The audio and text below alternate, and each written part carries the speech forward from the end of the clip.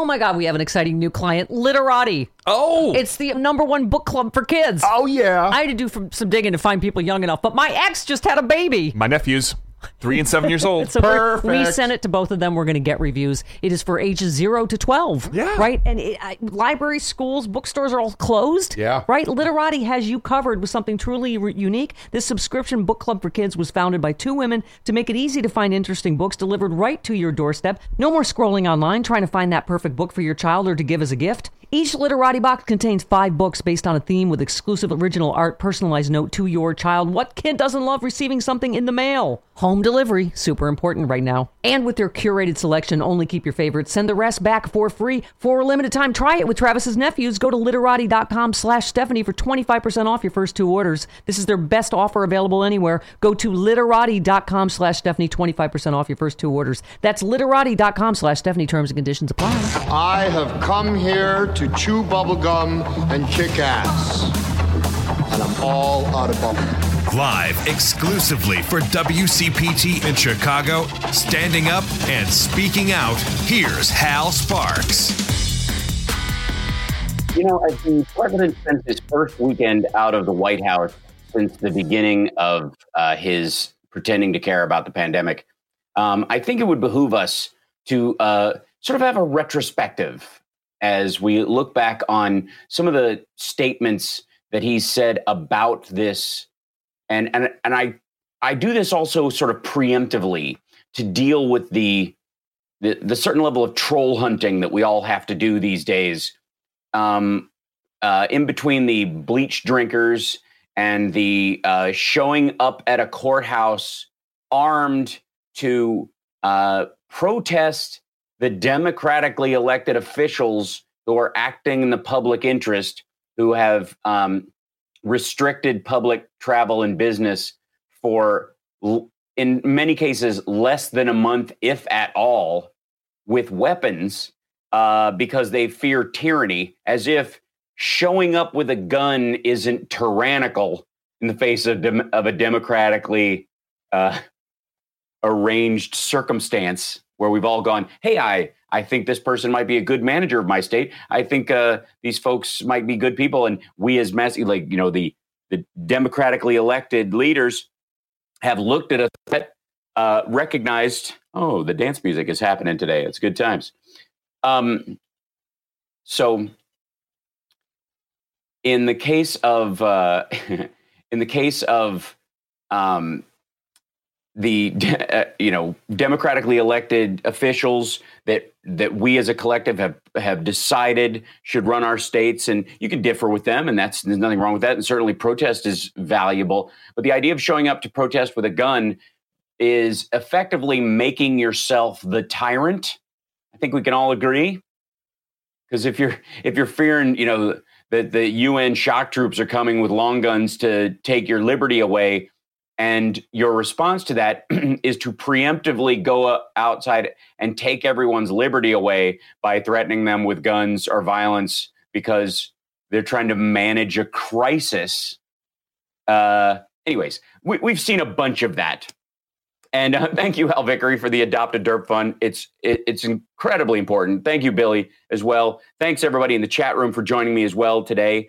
It's always such a joy to talk to you guys. I mean, I've been streaming every single day during this, and I will be going forward. Hi, Nat. And it's going to be basically like a 3 o'clock every day kind of thing, and we'll just kind of gather what the White House has been doing. But I notice that when we're talking about these things, as they are testing the waters to get the country back online and try to move us from essential businesses only to what is an essential business to non-essential businesses to just business. And let me be abundantly clear. There will be an America beyond coronavirus. There will be handshakes and hugs again. There will be large crowd gatherings. Get that through your head. And if you don't believe me, go back to the footage that's available from the 20s, film footage that's available from the 20s, less than 6 months after the Spanish flu had finally subsided. and without any of the medical advances that we have in antiviral therapies, any of the medical advances in having ventilators or hospitalization or even cleanliness, less than 6 months after the final outbreak of what we view as the final outbreak of the Spanish flu, there were enormous gatherings of huge groups of people. Thank you, Eo. And the 60s happened after the Spanish flu. They happened after the tuberculosis epidemic, where hospitals were jam-packed with people during the tuberculosis epidemic, which they called the White Plague, interestingly enough, and I think it was largely due to the color of the phlegm. People who were caught, were coughing into rags on a train were rounded up and put in sanatoriums, and their highest level of treatment in some cases was just to put them out in the sun a couple of hours a day, hoping that sunlight was, in fact, the best disinfectant. If you'll recall, one of my claims to fame, besides, is the fact that I spent the night in a haunted sanatorium with Gary Busey.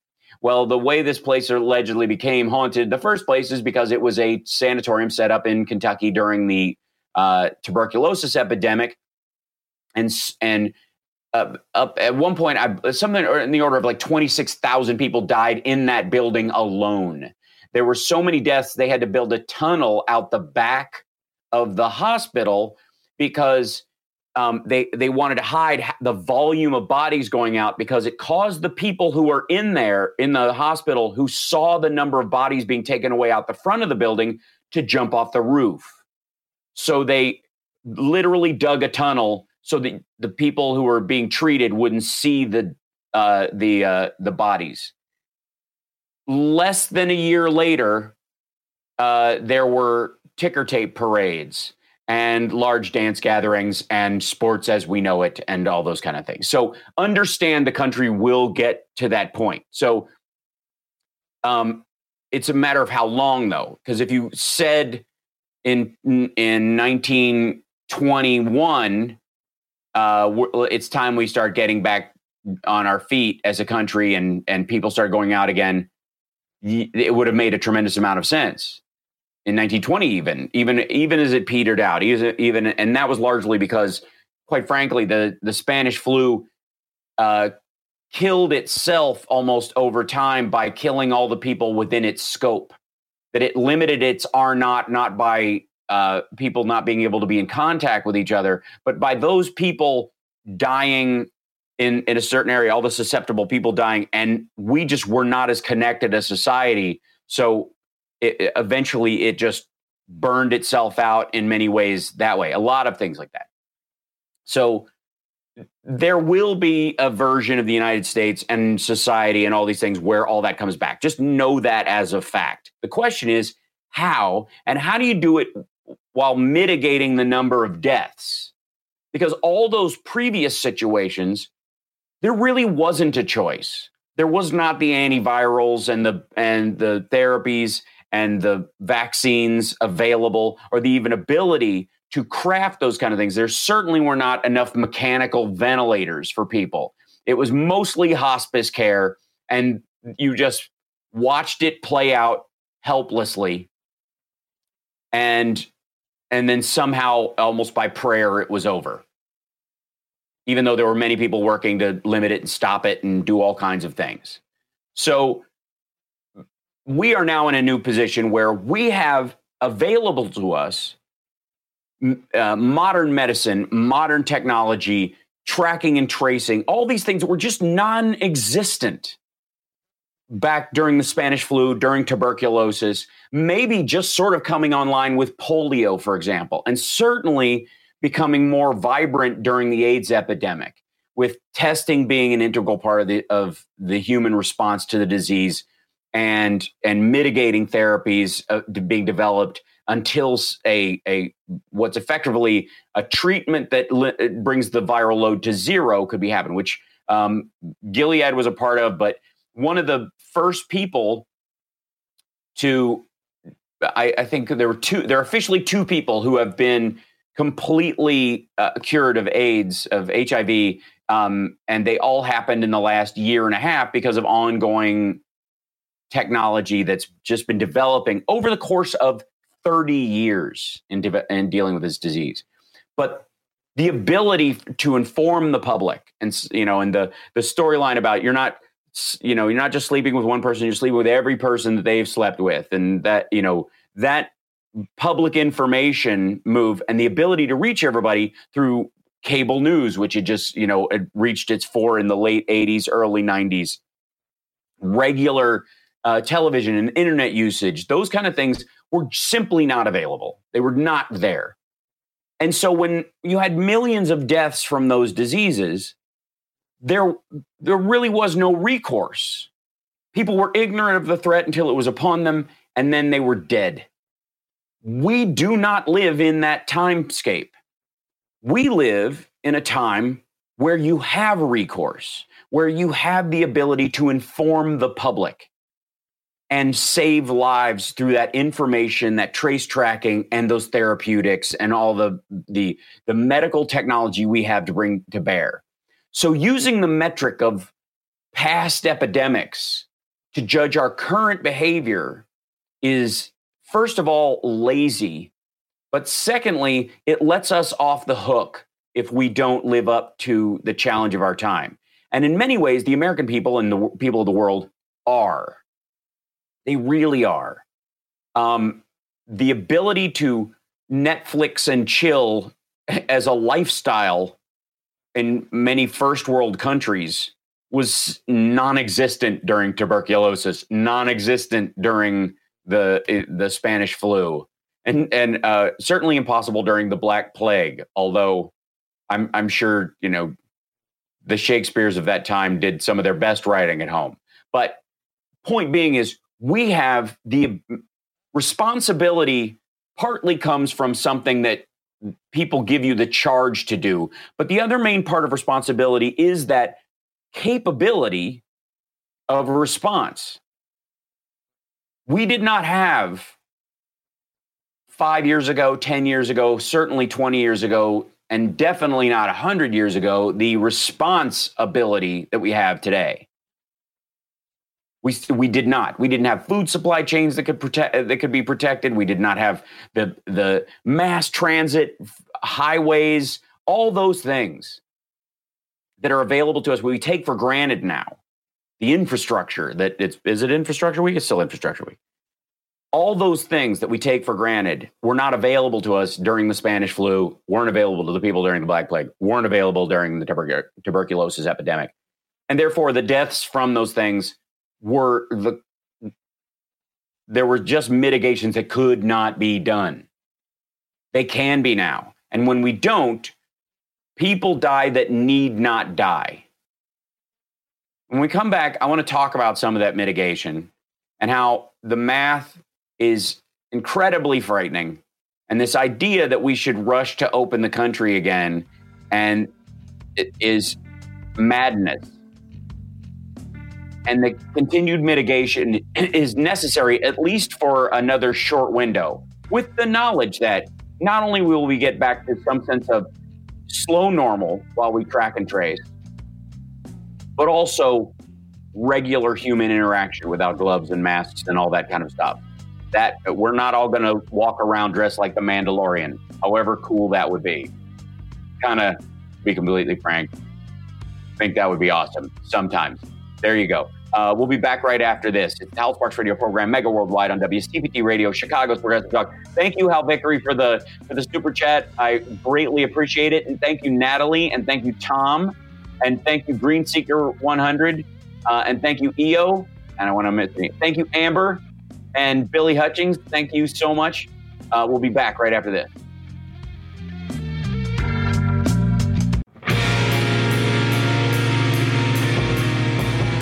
Now let's get back to Hal Sparks' radio program, Mega Worldwide.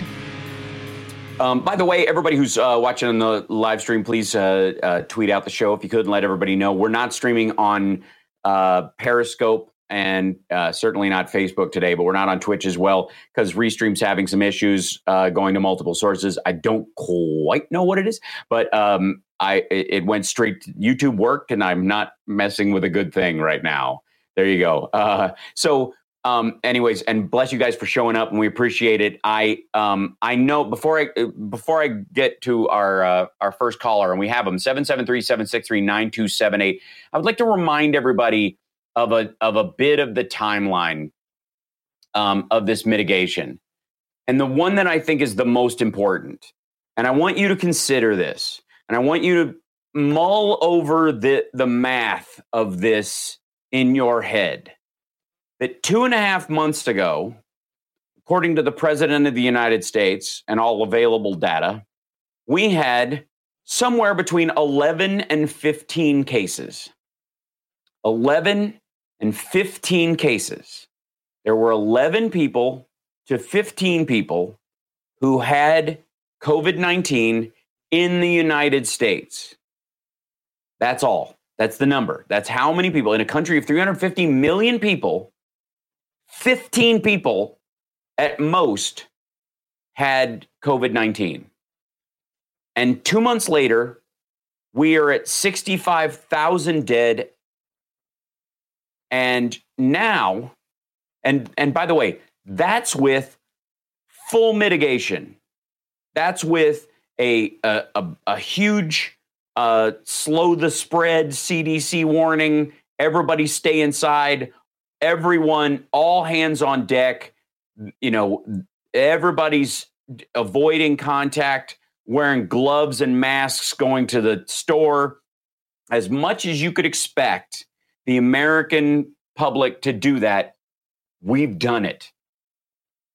And with all that, we went from 15 cases to having 65,000 citizens dead. In about 6 weeks. And most of the dead happened in a month's time. The majority of that 65,000 in 1 month, 30 days, from 15 cases. 15 people traveling through the country or arriving in New York, San Francisco, Los Angeles, Seattle. And from those 15 cases, 65,000 people dead. Now I want you to, and that is with everybody staying home, schools being shut down, everything but non-essential business being, closed down. 30 million people effectively losing their jobs. That's with everything. And now states and quite frankly, most of the country want to reopen right now. They wanted to do this days ago. They want to start opening right now and going back to normal with 1 million cases. If 15 cases led to 65,000 dead with full mitigation, what do 1 million cases with half mitigation lead to?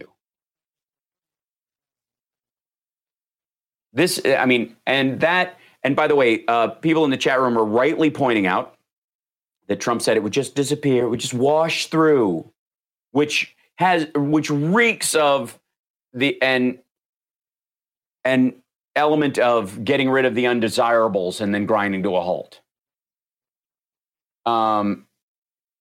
So this is, I would like to remind everyone that as we look back, let me see if I can pull this up on screen so the folks that are watching on the stream or want to watch later can see this. Let me start with, on January 31st, Secretary Azar declared a public health emergency for the United States. And this was part of the statement. While the virus poses a serious public health threat, the risk to the American public remains low at this time, and we are working to keep this risk low. We are committed to protecting the health and safety of all Americans, and this public health emergency declaration is the latest in the series of steps the Trump administration has taken to protect our country. The emergency declaration gives state, tribal, and local health officials more flexibility to request that HHS authorized them to temporarily reassign state, local, and tribal personnel to respond to 2019 COVID if NCOV, if their salaries normally are funded in whole or part by the Public Health Service. It's just if you have to move around people to treat folks. This was on the 31st. It's a travel advisory that was put forth by the State Department. That happened on February 2nd. February 2nd, the State Department put out a travel advisory. Do not travel. Avoid all international travel due to the global impact of COVID-19 to China. Not enforceable in any way. It was just a warning. It was a level 4. But it recognizes, curiously enough, that on January 23rd, the Department of State ordered the departure of all non-emergency U.S. personnel and their family members from Wuhan. January 29th, the State Department allowed for voluntary departure of non-emergency personnel, family members of U.S. government employees from China. This warning came for everybody else on February 2nd. Italy stopped travel from China January 30th, the day before Alex Azar declared a public health emergency, and Trump restricted travel entry into the U.S. from China. That came after Italy had done it, and Delta, United, and American Airlines had ceased flights from China and to China. They were I think American and United stopped flying people to China because they didn't want their staff to go there and come back. So this is, yeah. So moving, and this is an interesting aspect of the Trump, quote, travel ban. And they, by the way, he calls it a ban. He loves to call it a ban because ban sounds like something serious. And what it was it restricts entry into the U.S. from China. Day after Italy did it, and we know how badly Italy was hit. They had 2 cases at the time. Moving to counter the spreading coronavirus outbreak, the Trump administration said Friday that it would bar entry by most foreign nationals who had recently visited China and put some American travelers under quarantine as it declared a rare public health emergency. Let me read that again. Would bar entry by most foreign nationals who had recently visited China and put some American travelers under a quarantine as it declared a rare public health emergency. The temporary restrictions followed, not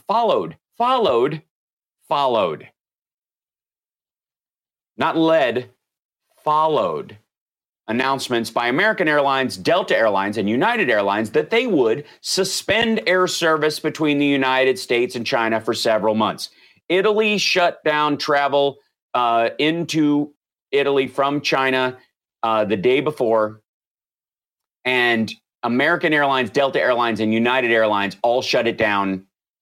And then Azar finally was able to convince Trump that it was time to do it. After the barn door was already closed, they decided to close the barn doors. The travel disruption sent shock through the stock market and rattled industry that depend on the flow of goods and people between the two companies. S&P 500, they go straight to the stock market. That's the New York Times for you. That's New York. The government travel restrictions, which will take effect on Sunday evening, they weren't immediate. And thank you, Gary Bierman, for becoming a patron and recommending it to everybody. I appreciate that. Bless you. The government travel restrictions, which will take effect on Sunday evening, were announced by Alex Azar, the Secretary of Human Health and Services, who declared the coronavirus posed a public health emergency in the United States. That's the one I was reading before. The administration's action will restrict all foreign nationals who have been to China in the past 14 days from entering the United States. The restriction does not include immediate family members of American citizens and permanent residents, meaning permanent residents don't have to be citizens. So the idea that he was saying it's just Americans coming in Nearly 3 million Chinese residents traveled back to the United States in 2018. Traveled to the United States in 2018, according to a federal database on travel records. The travel restrictions and the airlines' announcements showed how rapidly concerns about the virus have escalated into a grave test of global economy, for which there is no recent precedent. 3 weeks after the first virus-related death was reported, China has found itself increasingly cut off from its biggest trading partner in the United States and many other nations. Chinese officials said on Saturday there would be an additional 46 deaths in the country, the most so far in a 24-hour period. Oh, how young we were. The importance of this and the recognition that Trump's restrictions, which were only about non-citizen ethnic Chinese who weren't already married to someone, and had no implications for permanent residents of the United States or people who had green cards who work here constantly. H1N1, H1N1. I'm mixing up my diseases and my visas. None of the high-level work visas, the executive visas, were affected by this. And Azar made the announcement, not Trump, because they just thought it would, this would be a temporary thing. It would go away. They could do a little disaster econ. I got to take a break. When I come back, we got to check in from old Bob. I blew through that whole break. I was crazy. There's a lot of information to get out, but I just want to remind anyone who calls in and goes, Trump, I cut off. I did the best. I cut off travel. We stopped very early and no one wanted to do it. Yeah. Why'd you do it after all the airlines, after China stopped travel out of Wuhan, after Italy, after 40 other countries? Because that's leadership. We'll be back.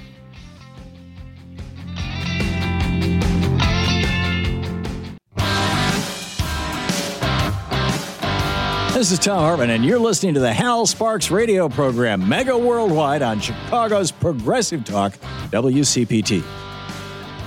We've got some callers on the line, but none more important than our weekly check-in from old Bob. I hear he is with us. Is he with us? Old Bob, yay! How are you, sir? How was your week? So anyway, I'm just ducky, my lad, just ducky. But enough about me. How are you and young Johnny doing?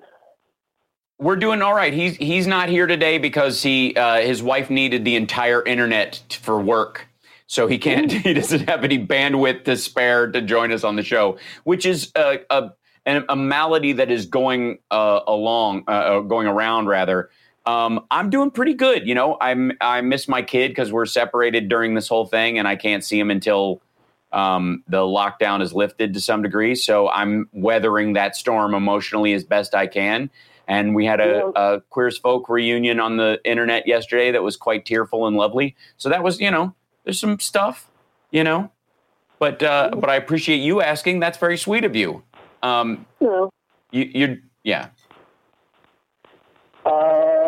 Well, I'm glad to hear things are going along. They are. Whether we like it or not, right? Well, last week, as best I can recall it, you were working on a list of little Donnie Von Ladyfinger's greatest hits. Yes. Yeah, we're compiling my as many samples as I can get. Once it was reluctantly aroused. It was hard to get it aroused, and it is hard to get it aroused, but we got it aroused. That there's so much out there that it is like looking for hay in a needle stack. Yep. And, every time I go after one, I'm like I get wounded and have to pull back. But I will do my best. And partly that's what I was going through today with this constant. There are two big references he always makes. One is we had the best economy ever, which, by the way, was first of all, the economy was on the exact same arc it was when he came into office. And he was constantly gassing it and stoking as much fire as he could. He was artificially shoveling more coal into the engine. It was all borrowed coal because we're doing, he's got double the deficit of the Obama years. He doubled defense spending, which is another way to, artificially infuse the economy without actually creating anything. And, as for a long term, stuff we're going to blow up later, not like bridges and whatnot. And then giving a huge tax break, which is a fake infusion as well. So doing all those things, he still was on the exact same arc that when he came into office. So that is the hard part in dealing with, with the volume of stuff that we're dealing with. So I went back into that. And then I also want to go back into this whole idea that he banned travel. And if he hadn't done it, and then the other one is we would have had 2 million deaths if we hadn't done anything. We constantly hear that. That's his one thing. They were talking about 1 million to 2.6 million deaths. He keeps mentioning that. That number is based on zero mitigation, taking no effort and no action. And if you're the leader of a country and that's one of your options, you're a maniac.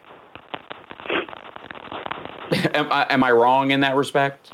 If you're thinking, what if I just let it roll? No. What if I let it just steamroll the public? I mean, I can hide up here, right? I can hide away. What if I just let it go? And, that whole, he's like, ride 'em cowboy. When he was saying, somebody said, just ride it out. Some people were saying we should just ride it out. We should just let it ride 'em cowboy. He even said, ride 'em cowboy. You know who said that to him? Him. That was a voice in his own head. He later admitted that he asked Tony Fauci that very thing, that he was the one that brought that up. So that's part of the gathering. But I feel like the between the Biden campaign and and the Lincoln Project, they're making compilations of all that video, and I'll just counteract them with facts. His statements with facts every Saturday as best I can.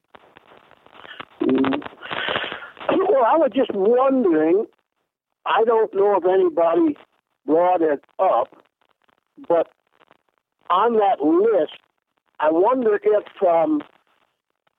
should be added the fact of the one ability he seems to unfortunately have at least some success on is his ability to find methods of destroying good government by through his cabinet picks and department heads that he comes up with that just go out like termites and destroy whatever he puts them in charge of.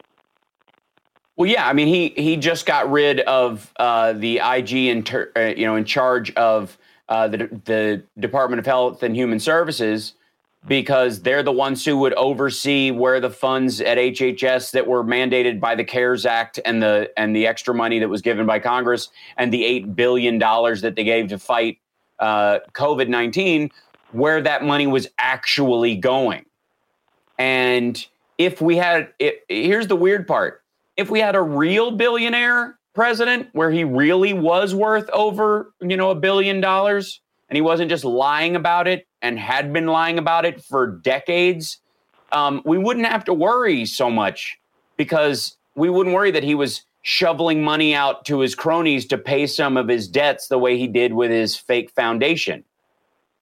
But we really do have to worry about where that money is going, because without his properties were in the red before he became president, and they've gotten worse since because of bad practices. But the only thing keeping them afloat is the government spending at those properties. One of the reasons he does as much golfing at his own properties and staying at his own properties as he does is to pay the rent, is to pay the mortgage on those properties using taxpayer funds. He gives his salary, to charity every year to the tune of like $400,000. And he makes a big show of it. but then he takes somewhere in the area of, he's taken 342 years of presidential salary in payments to his properties, one of which is now his home address in Florida. So, yeah. We have to take a break, Bob, but I'm so glad you're well, and I appreciate you asking how I am. That was very sweet of you, and I'm glad you're doing all right. You sound chipper. Hey, we got to keep you going. That's right. I got to keep soldiering through this. We're all at that like one foot in front of the other part. I find great inspiration in the movie First Man, among others. But that idea of just stoically going, as bad as the setbacks get and as hard as they can hurt and as much as there's, plenty of sadness to go around, you stand up, you step forward, and you do your best to help as many people as you possibly can. And there's so many people doing that every single day that I find that inspiring, and for those people and their safety, that's who we continue to stay at home and mitigate and all those kind of things. And for people like yourself, Bob. So thanks for calling in, brother. We'll check in with you next week. Please have a great week. This is Hal Sparks Radio program. Thank you, sir. The Hal Sparks Radio program, Mega Worldwide on WCPT Radio, Chicago's Progressive Talk. My dream is that old Bob eventually moves to Los Angeles and voices a chipmunk in Disney movies. It's a dream, and I know it will happen. Anyways, we'll be back right after this. Oh my God, we have an exciting new client, Literati. Oh! It's the #1 book club for kids. Oh, yeah. I had to do some digging to find people young enough, but my ex just had a baby. My nephews, 3 and 7 years old. So Perfect. We sent it to both of them. We're going to get reviews. It is for ages 0 to 12. Yeah. Right? And libraries, schools, bookstores are all closed. Yeah. Right? Literati has you covered with something truly unique. This subscription book club for kids was founded by 2 women to make it easy to find interesting books delivered right to your doorstep. No more scrolling online trying to find that perfect book for your child or to give as a gift. Each Literati box contains 5 books based on a theme with exclusive original art, personalized note to your child. What kid doesn't love receiving something in the mail? Home delivery, super important right now. And with their curated selection, only keep your favorites. Send the rest back for free for a limited time. Try it with Travis's nephews. Go to literati.com/Stephanie for 25% off your first 2 orders. This is their best offer available anywhere. Go to literati.com/Stephanie, 25% off your first 2 orders. That's literati.com/Stephanie. Terms and conditions apply. Now let's get back with Hal Sparks' radio program, Mega Worldwide. Well, all right. Welcome back. So we have a couple callers on the line. Who do we have first, Evan? Excellent. David in Miami Beach. Hey, David. Welcome. Greetings, program, since we're all virtual these days. Yes, exactly. Yeah, Miami-ish, right. As far as we know. Beach, yeah, which has no beach, which is perfect.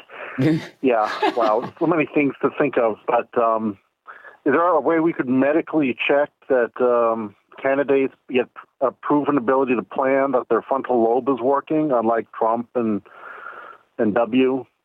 Would that be possible? Yeah.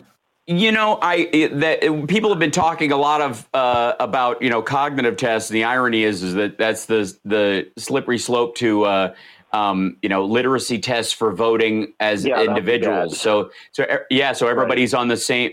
So the people who run and the people who vote, because it's America, have to be on the same level. And that's the right. That, and they always hide behind that fact or whatever. I do think it's kind of interesting that.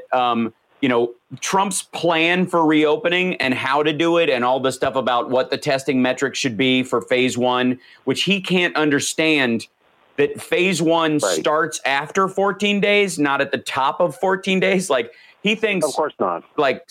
It starts now, is based on, the 14 days, then phase 1, 14 days, then phase 2, 14 days, then phase 3.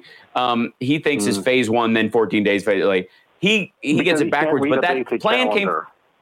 No, he cannot. And he doesn't want to. I think it's more than just inability, is that he's just stubbornly, he needs this, the puffed up economy, because it's really his only sales point. And he stole his plan for reopening from Biden's op-ed and the group that Biden put back together from the team that Trump fired, and Gavin Newsom. And they were both in coordination.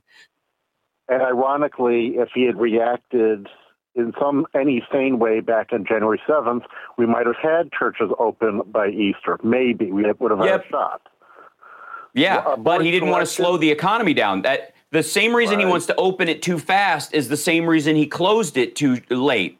And that will be forever, if Trump is reelected, his measuring point for the safety of the American people. So whatever the next threat is, Yellowstone erupting, not dead, right? Asteroid, like if it hurts the economy to worry about it, he's going to let it slide so long that it will cost lives, because that's his metric.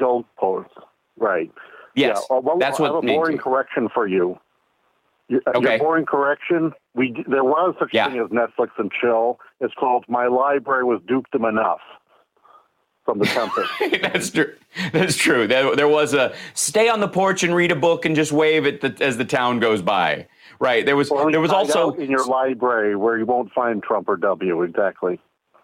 That's right. Yeah, we did have everybody. We did have old versions of stuff even when we had video cassettes to watch. There was an element of like just stay in and watch tapes of life before. And which, by the way, I think you're right about to some degree during the AIDS crisis, that some people receded, and it's still with us as a scar, that some of our receding in life, our fear of touch, our the growth towards what now constitutes inappropriate behavior is seeded somehow in our read of the stranger danger aspect of the contagion of another human being due to the AIDS crisis. That there are generations now, we're 3 generations in, of people being born during that time, and we view even people we like with a certain level of fear and skepticism because of the scars of that. And so there is something that may carry from this, going forward, that we, how we view other people. White gloves.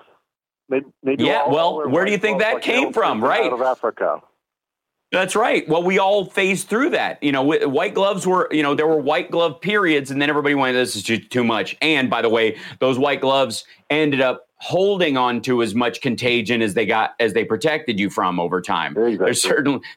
They're good for certain things and bad for others. So, as long as you can afford to wash them, if you're poor or on the edge or a worker and you don't, that's why they went strictly to leather gloves after that transition in humanity. You could probably, it's interesting you brought it up, you could probably trace humanity's record of dealing with epidemics and contagion by the material used for gloves over time, and then the rescindance back to not using them at all. So on that note, I guess I'll look for my old beak mask like they used during the Black Death.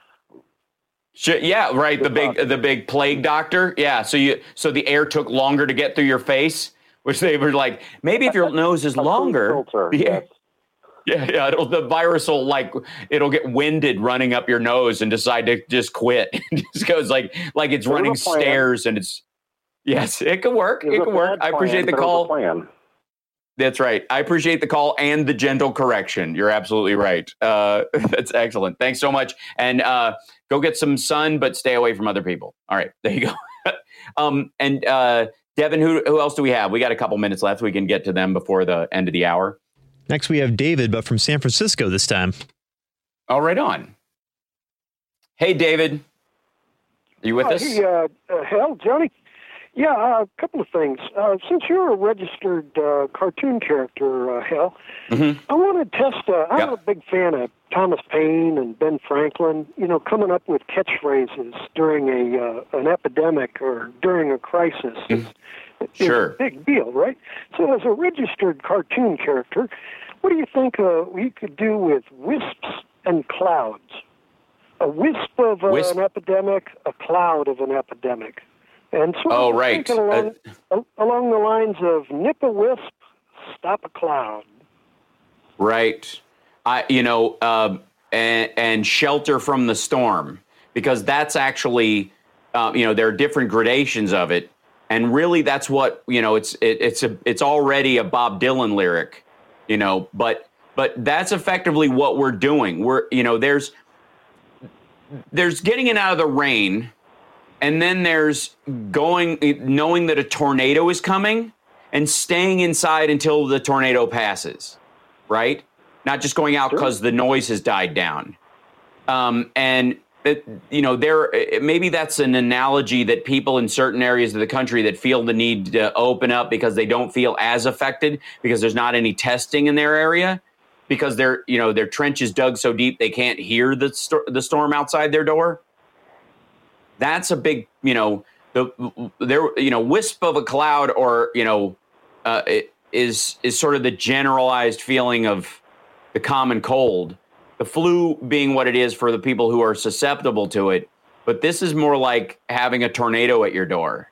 Oh yeah, and there are people. Well, as a matter of fact, out here in San Francisco, we shut down the convention center on February 5th. February 4th, they discovered that there was an infected guy in our convention center. And so the next day, the mayor shut it down. She just said no more shows. And the next show was going to be Facebook. Tens of thousands of people from all around the world coming down to San Francisco, go into an infected building, and then heading back home. And then the show immediately after that would have been game developers, video games from all around the world coming down to there and then heading back out. So we stopped 2 shows that would have poisoned the world, right? And so our death count as of Thursday is 25. Right. And there was. Go ahead. Yeah. Yeah. I'm here. Yeah. I thought you were in the middle. Yeah, 25. Yeah. Total. Yeah. No. Yeah. And so we're at the end of the hour, but yeah. Yes. Absolutely. In Vegas, there are literally plywood over the doors. We'll be back.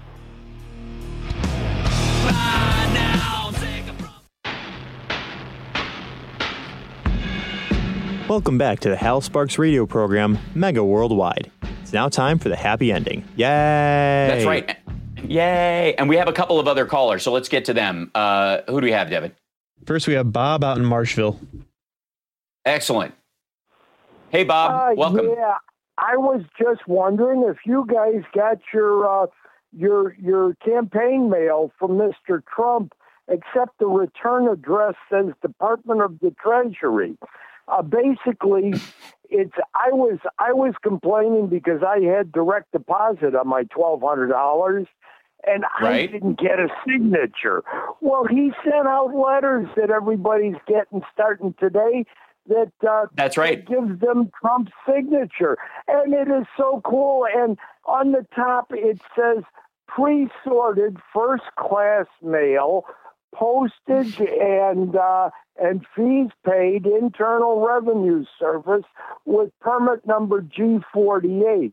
Now, I know that our congressmen have franking privileges, and they've got to be very careful with what they send out, because if you send out anything that doesn't look like some sort of survey that's collecting information, or that's being nothing but a braggart, people scream at them, and they don't want to lose their franking privileges. Everybody likes a roll of stamps every now and then, but I'll tell you, if this isn't a campaign, campaign expenditure, and the best part, and the Department of the Treasury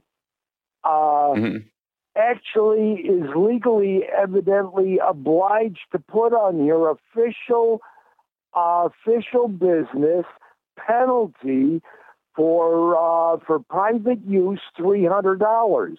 Now, if he sent out one of these today to everybody that got a direct deposit last week, and you multiply that by $300, and granted, the signature's worth a couple bucks, although when you send them out 1 million or 2 at a time like that, I'd imagine, if I had Jimmy Carter's signature, I got Barack Obama's signature on a picture he gave to my aunt when she was in a nursing home here in Chicago, and he was a state senator, right?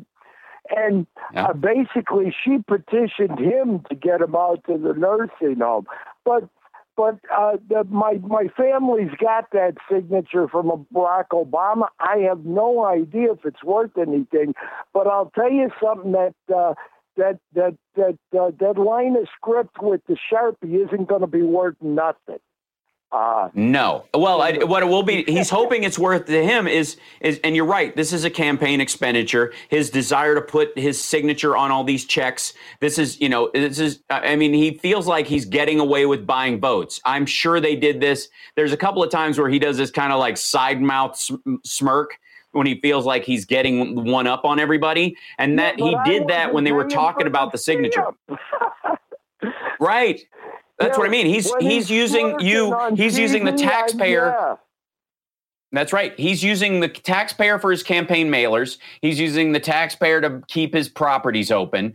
The man is a fake billionaire. And again, I've said this, and I will issue this challenge again to anybody.